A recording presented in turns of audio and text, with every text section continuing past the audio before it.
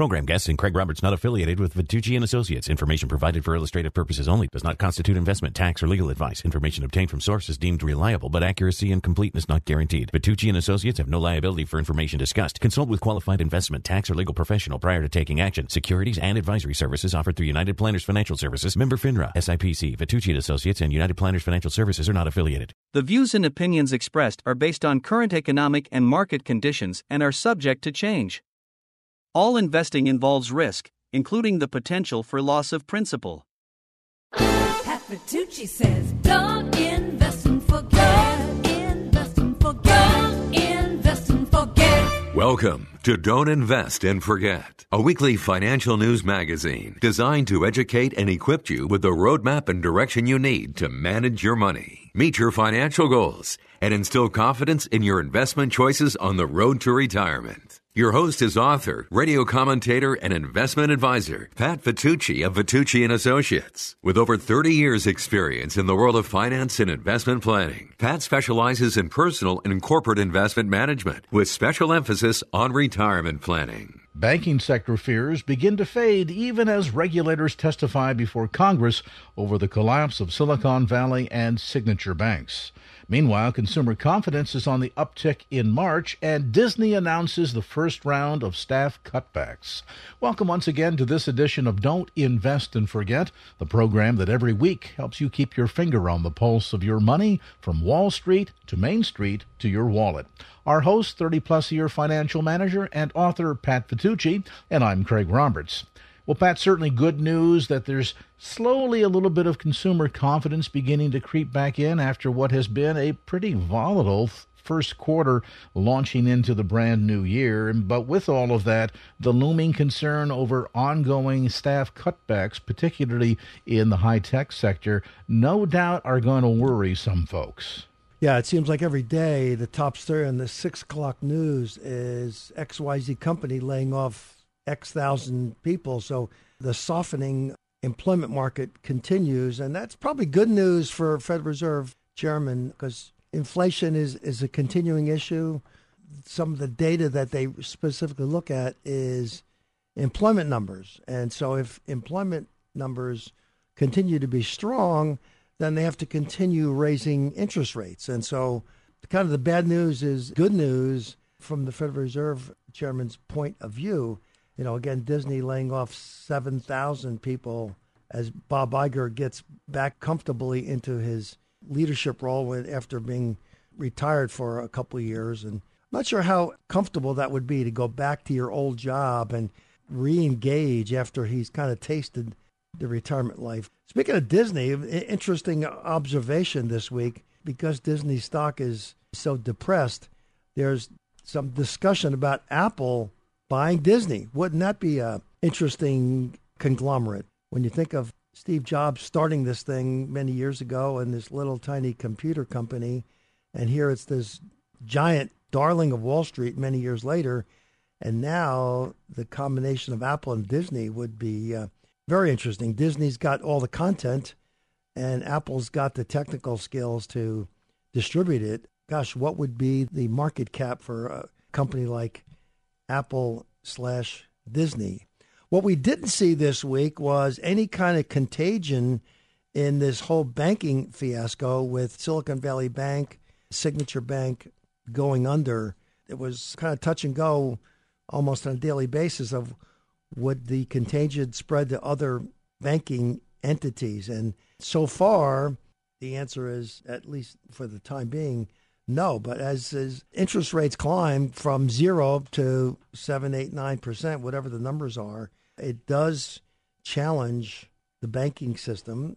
There may be some further fatalities in that industry, given the wide divergence of where we were a year ago in terms of cost of money versus where we are now.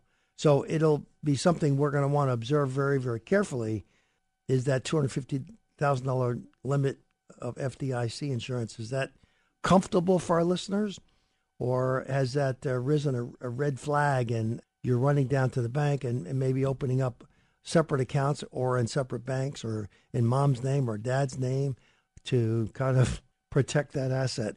Despite all this negative stuff, consumer confidence is up slightly this month, gained nearly a point in March to just over 104. So this is a measurement that we look at on a regular basis, and it does show fewer Americans are planning to buy big ticket items like appliances or cars. So we'll see where that goes. Maybe we're at the end of this rate hike problem. Maybe we'll see a reversal and we'll see rate reductions in the ongoing quarter or two. We're at the end of the first quarter here, and we've survived through bank crises and crypto crises. And speaking of crypto, Sam Bankman-Fried is now being charged with bribery. He's being accused of bribing a Chinese official with $40 million. Allegedly, he was using corporate money to fund a lifestyle in the Bahamas that was pretty enviable. We'd all like to have oceanfront properties for me and all my buddies to live comfortably in the Bahamas. With me in studio today, we're gifted to have Brian Calkins. Brian is the managing partner of Proxy Freedom. And I got to ask you right off the bat, Brian, have you been spending time in the Bahamas? You got a great tan. No, I haven't, Pat. I'm safe and secure in Central Florida. It's hard to escape the sun living in Florida. That's my alibi. Okay. Brian, this whole banking issue, we finally have some bipartisan support where senators are pushing legislation to claw back compensation from executives after the bank failure. On the day before Silicon Valley Bank went under, they paid out a bunch of bonuses to key employees and the execs. Josh Hawley, Mike Braun are introducing a bill this week to allow the FDIC to recoup 5 years worth of compensation, not just the one that was checks printed the day before. And also, I'm told a couple of execs sold bank stock. That's pretty silly that they would think they wouldn't get caught. The regulation and the rules, they exist to protect investors, to protect the population. It's hard for the government to say how much a company can and should pay in a bonus, right? Or set the salary for its executives. That sounds more like communism and not free capitalism. Yep. At the same token, that somebody sees the signs of the smoke signals, they have the chance to run for the woods and leave investors holding the bag, and they knew that there were problems and that the bank was going to collapse. Also part of a capitalistic system to see justice made. Absolutely. You and I have a seminar coming up in the next couple of weeks. We're going to talk about protection of the everyday John and Mary investor and some of the fundamental principles of a sound financial plan. Seminar coming up in April. All right, April 13th at noon Pacific time, we're going to have a special guest, David Vogel, and he's going to talk together with us how we can help you reframe your retirement goals using the 4 C's of retirement income and planning strategies, okay? So April 13th on Thursday at noon in Pacific time. You can join us online and bring your questions, right? It's a dynamic discussion. So that's April 13th, a webinar. Yes, you can register at don'tinvestandforget.com or call 888-PLAN-WISE, and the team will help you sign up. That's don'tinvestandforget.com, altogether, lowercase, no apostrophe, or 888-PLAN-WISE to register for the seminar online. So, Brian, there's so many issues of the day between the banking crisis. We've got debt issues at the federal and state level. We've got inflation. We've got expected higher unemployment. I mean, these are some of the things that the webinar will cover in terms of how to pause and kind of reflect on what do you do with your money? Should you move from this area of the economy to a different area based on where 2023 is going? That's a common question we get every single day, right, Pat, and have for the last 2 decades, and I don't think it's going to change in the next 2 decades. The way we like to frame it, you have a plan, a battle plan, you know where you want to go, you know what's your end goal, and what changing markets and investment strategies is the battlefield, right, is the route you're going to take to get there. On your GPS, you have many routes to get to the same destination, You could go through one avenue or another street. And that's where a plan, knowing where you want to get and working with your financial advisor, working with your financial team, and that's what we've been doing for decades, that's the core of navigating through tumultuous times, right? We've Absolutely. had only a handful of clients have called us during this banking crisis because they know that we've got their back, have a plan.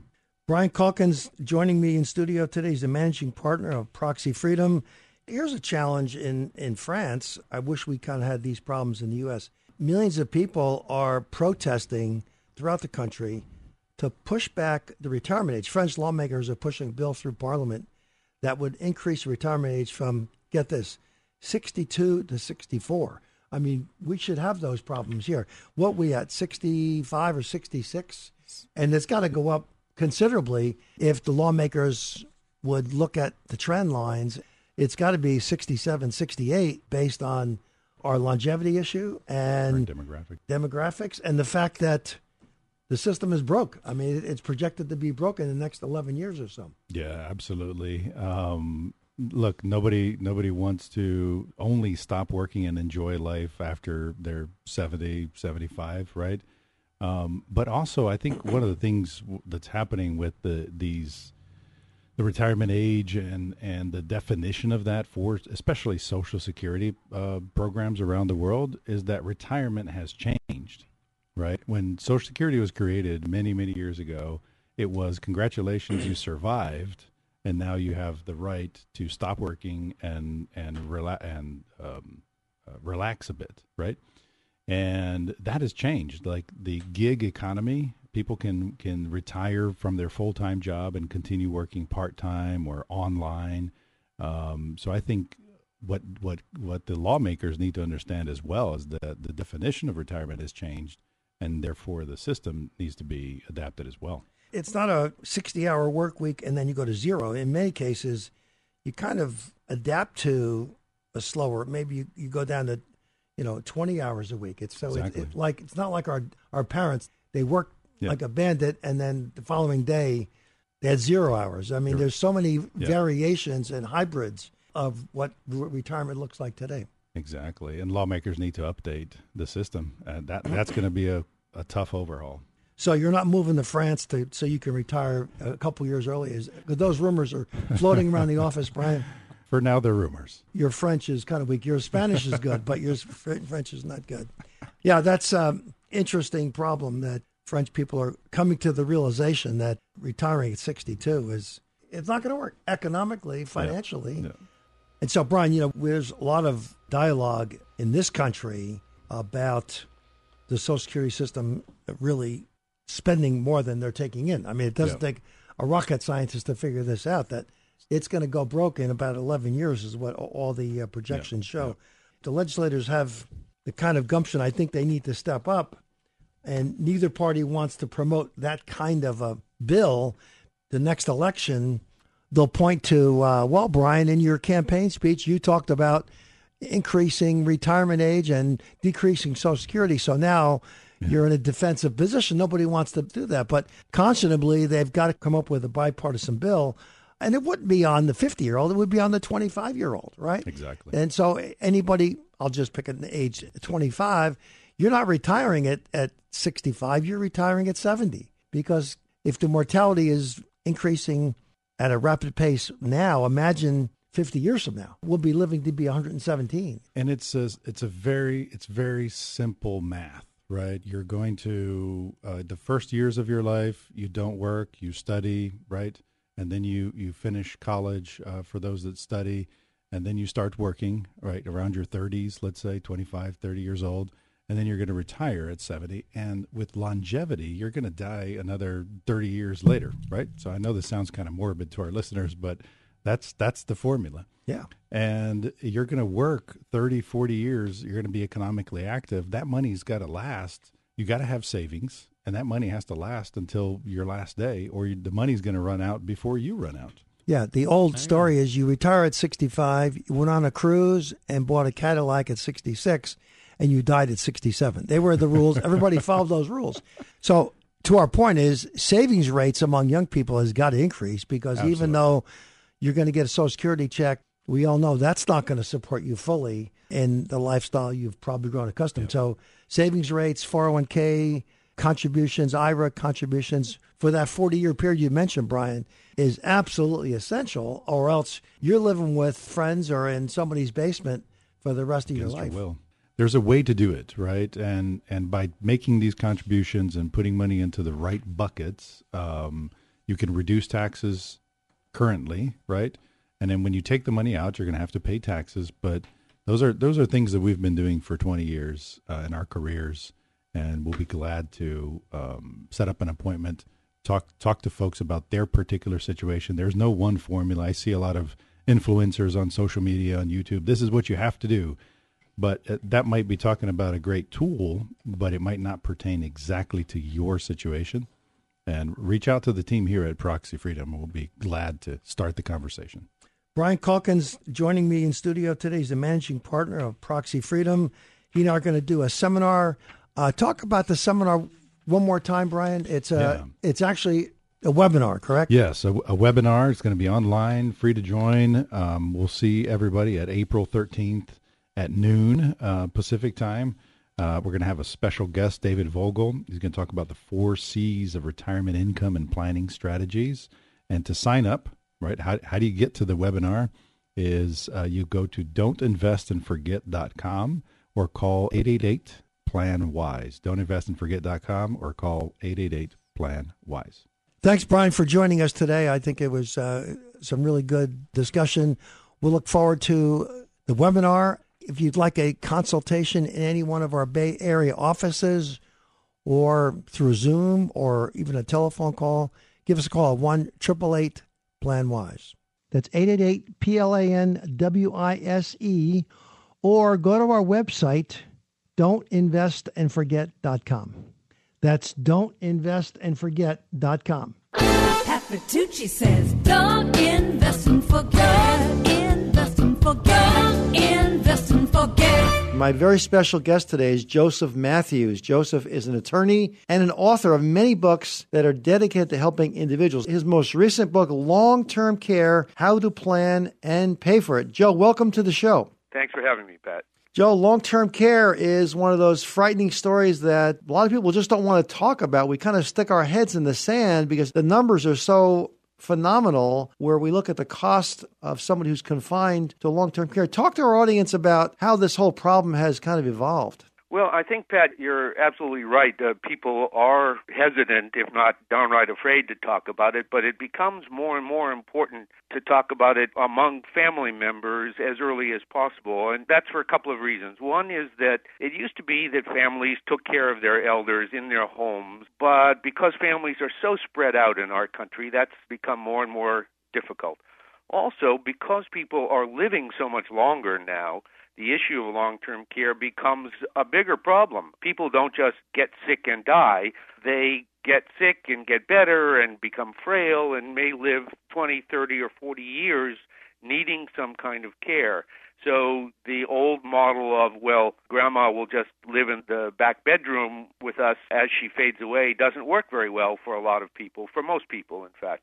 So the combination of those two things, the fact that people are living a lot longer and that families are spread out so much more, makes the old model of families providing all care that an elder needs unworkable for many, if not most families. That means that we've got to turn somewhere else for the long-term care that our elders need, and that means paying somebody. So we're talking about an expense that can run for 2 years, 5 years, 10, 20, or 30 years.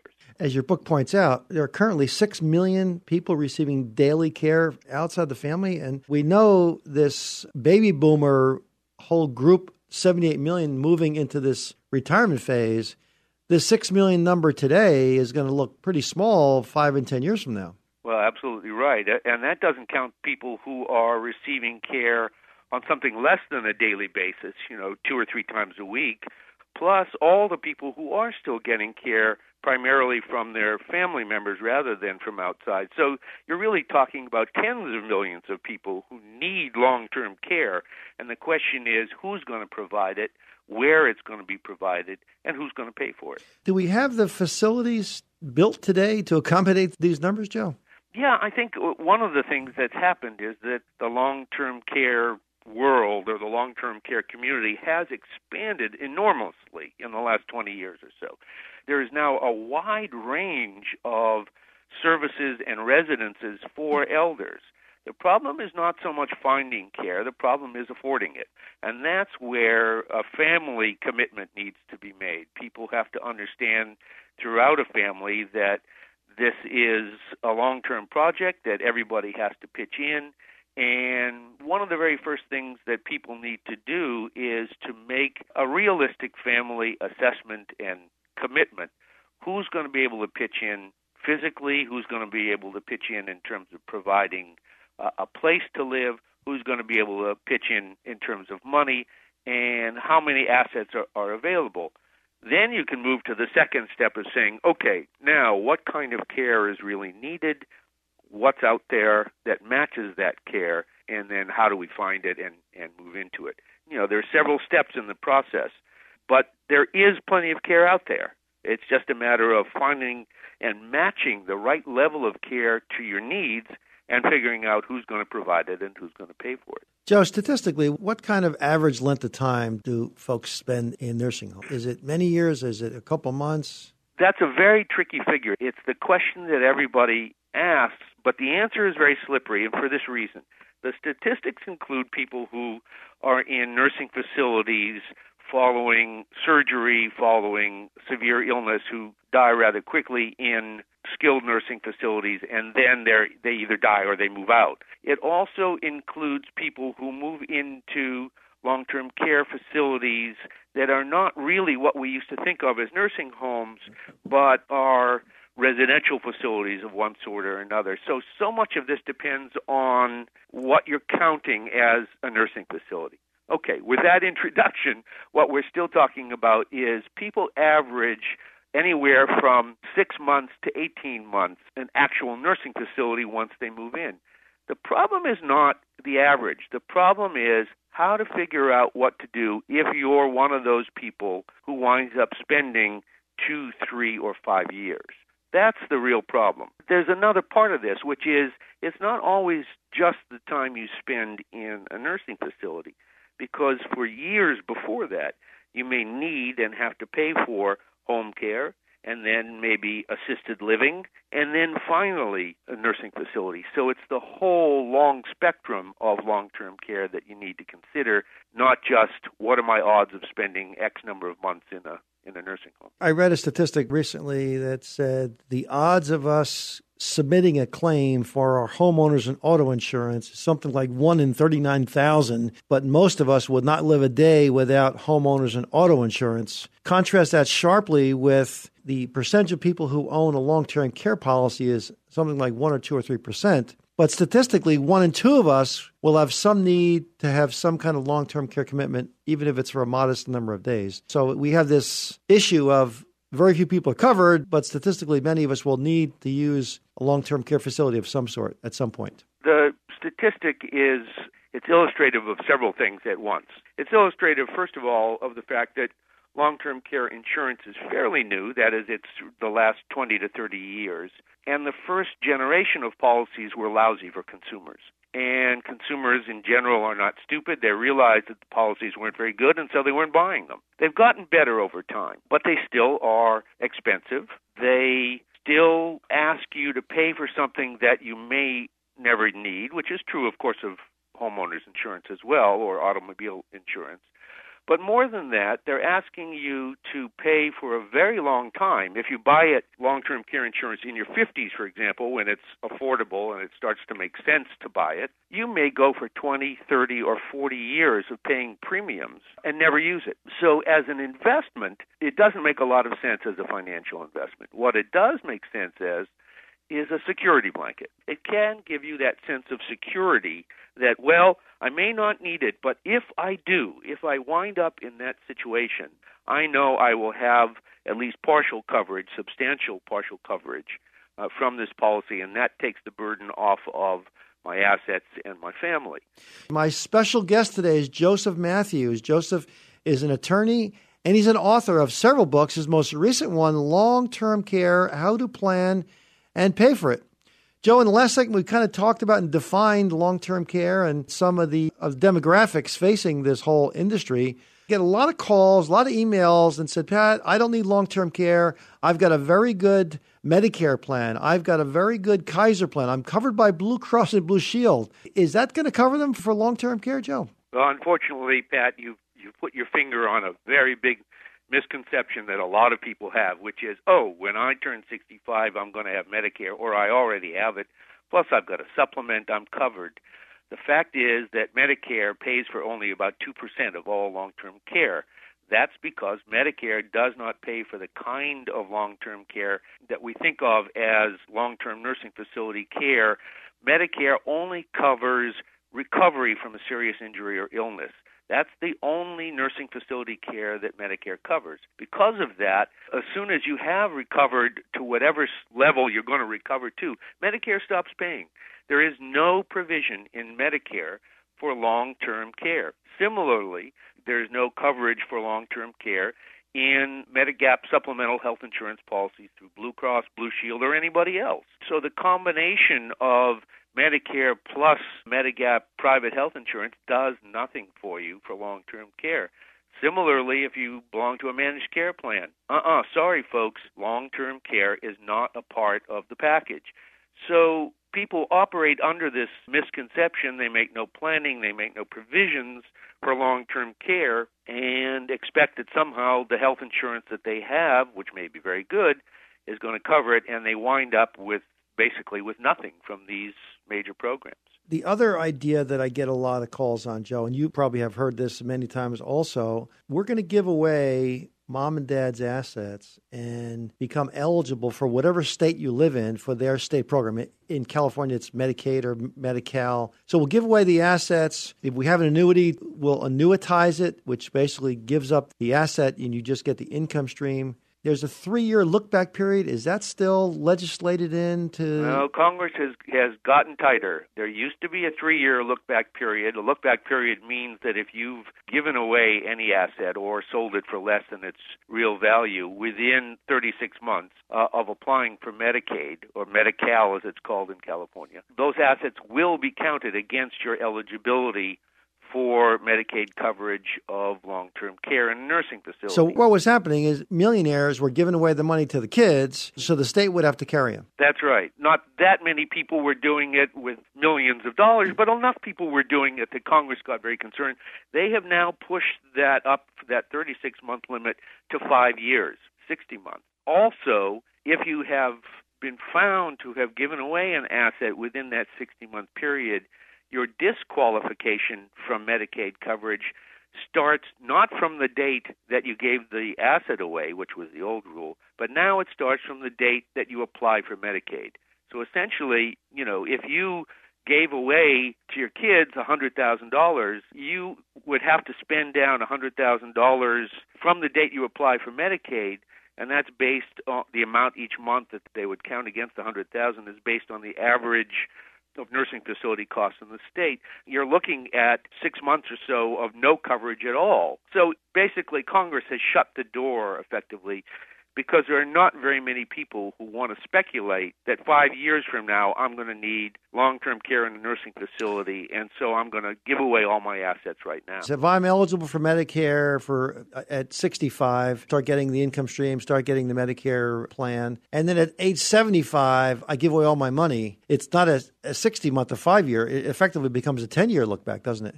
The look back depends on if you give it away at 65 and then apply for Medicaid, Medi-Cal in California at 75, the look back period exactly begins at 75. So you're right, it could be a long stretch where you're receiving no coverage because the penalty, essentially, the disqualification from Medicaid coverage, begins when you applied, not when you gave the money away. What about the notion of annuitizing annuities to get rid of the asset under your name? Is that still a good idea? You're the financial planner. You know better whether it's from a financial planning point of view. It's a terrible idea. Yeah, and in terms of Medi-Cal eligibility for a nursing facility, it's considered giving away the money in any other way. In other words, whatever the date is that you have put that money out of reach. It used to be that was the date that they started calculating your disqualification period. Now it's the date that you apply for Medi-Cal coverage. Okay. So the annuitization process qualifies the same as what you've just described with this 5-year look back. There are some special Medi-Cal qualifying annuities that you've got to go to a lawyer who knows how to do that special qualifying annuity, but there are certain circumstances that allow you to do that. It's not available for most people. The other problem is that if you've got an income stream from the annuity, that's going to disqualify you. So, an annuity just doesn't work because, of course, the whole point of an annuity is to keep the income stream going. Well, if you've got an income stream, you're not going to qualify for Medi-Cal. Let's get into some of the components. The whole insurance industry has been hard at work creating a whole collection of new kinds of plans. In my mind, there are 3 basic components to a long-term care plan. There's clearly the confinement period where the insurance company is going to pay you a per diem rate, let's say $100 a day for confinement in a nursing home. The second feature is home health care, where a medically trained person comes in the home and performs some medical service. And thirdly, it's adult daycare, assistance with bathing and dressing. Are they still the 3 fundamental underpinnings of a basic long-term care plan? Yeah, although they're a little bit broader now than the way you've sketched it. When people are considering a long-term care insurance policy, one of the things they want to consider is getting the most flexible payout possible. That is, they want to have a per diem that they can spend in any way. That is, on home care, on assisted living, on adult daycare, or on a nursing facility. You don't want to limit yourself, particularly if you have family available who can help you maintain in the home for quite a while. You don't want to limit yourself just to nursing facility care or just to home care. You want to get a flexible payout. If you already know that you're going to be heading straight for a nursing home, for example, because you live alone, you have no family, the only way you're going to be able to maintain is in a nursing facility, then buying home care coverage doesn't necessarily make sense. But most people are buying long-term care insurance at a time when they don't know what their needs are going to be. So what you want to do is maximize the breadth of coverage that you can get because you don't know what's going to be needed somewhere down the line. We're talking today with Joseph L. Matthews. Joe has been an author and an attorney. His recent book, Long-Term Care, How to Plan and How to Pay for It. In our next segment, we're going to ask Joe about some of the revolutions going on in the insurance world and how they've adapted and created new kinds of long-term care plans where you can even get all your money back if you don't use it. We've been talking today with Joseph L. Matthews. Joe is an attorney and an author of many books, one most recently, Long-Term Care, How to Plan and How to Pay for It. Joe, we've seen the insurance industry, I should say, react to the demographic pure numbers of people that would potentially be eligible for long-term care insurance, creating a whole new revolution of new products, aren't they? They have been responding to the fact that the demographic that they're reaching out to is getting bigger, but also getting financially smarter. As you pointed out in the last segment, many financial advisors point out a well-managed portfolio that keeps an eye on the need for long-term care may be a better financial investment than long-term care insurance because, of course, that money remains available to you and your heirs and doesn't go down the drain as premiums that never result in benefits. Also, of course, that money is available to you for any emergency need that comes up. That is, you can spend it on whatever you want. So the insurance industry has said, oh, wait a minute, financial advisors are rightly telling people that long-term care insurance may not be a great investment. Let's try to make the policies more attractive. And one of the things they've done is to introduce various kinds of refund provisions. Those include non-forfeiture provisions where if you have to drop your coverage before you collect any benefits, some percentage of your equity is returned to you, but that's usually a fairly small amount. There's also what's called reduced paid-up provisions, which allow you to drop your coverage at some point but still collect reduced benefits if you qualify. That's for folks who start paying and then 10 or 20 years down the road find that the premium hikes are too stiff for their reduced income. There are also death refunds and survivorship provisions. There are a combination of refund provisions that allow people to recoup at least some. I wouldn't say all. I don't know of any policies where you can recoup all of your benefits, but there are some that permit you to recoup a small to middle portion of the premiums that you've paid under certain conditions. Of course, as with anything else, in order to get these better refund provisions, the premiums you pay along the way are higher. Like everything else in a long-term care insurance policy, the provisions have gotten more complex and better for consumers over the last decade, but the better the policy provisions, of course, the higher your premiums. Joe, let me put you on the spot here. The insurance industry has done very well for 100-plus years, principally life insurance kind of protectors, and statistically, from an underwriting point of view, it's easy to track death rates. I mean, counties and all the government levels know exactly what the mortality levels are, so you can put an actuarial number on there.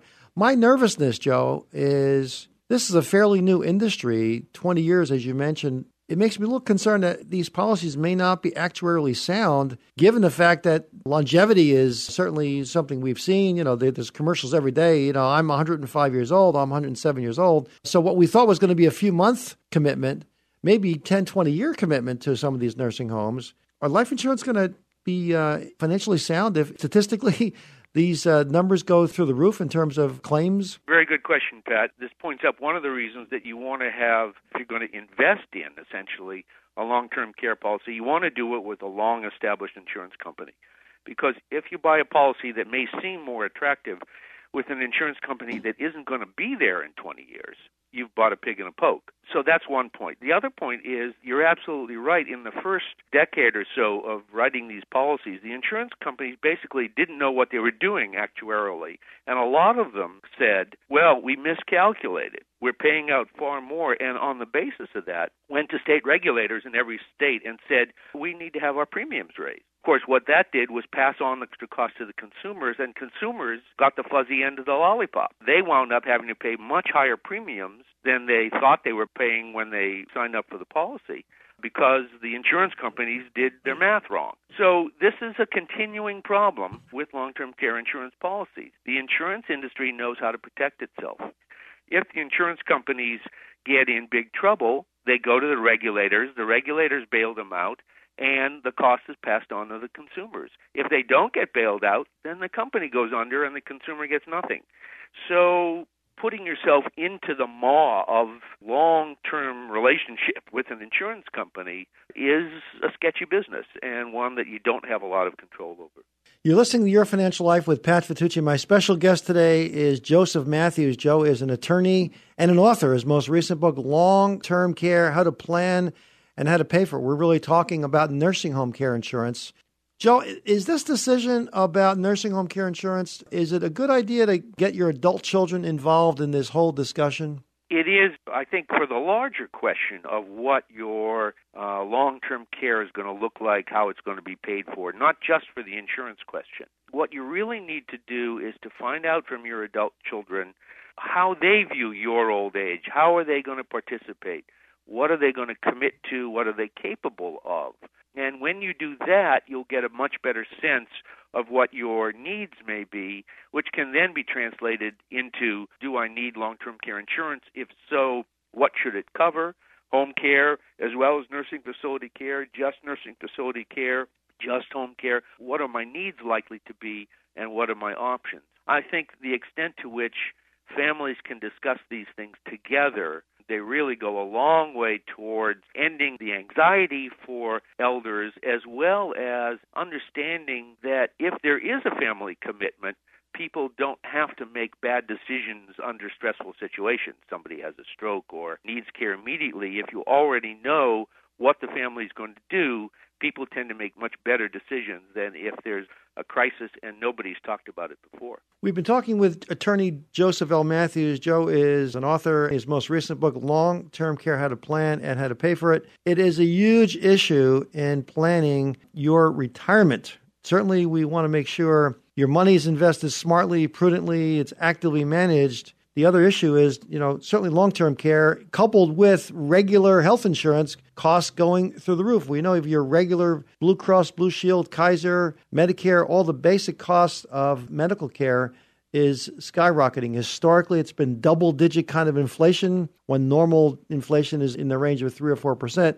So it's no longer a small bill in retirement. We used to say you need about 70% of your money of what you were working in retirement. Now, given the whole healthcare issue coupled with the long-term care problem, we're really putting that up to 75 and 80%. If you would like a no-obligation consultation, call today for your financial checkup, 1-888-PLAN-WISE. That's 1-888-PLANWISE.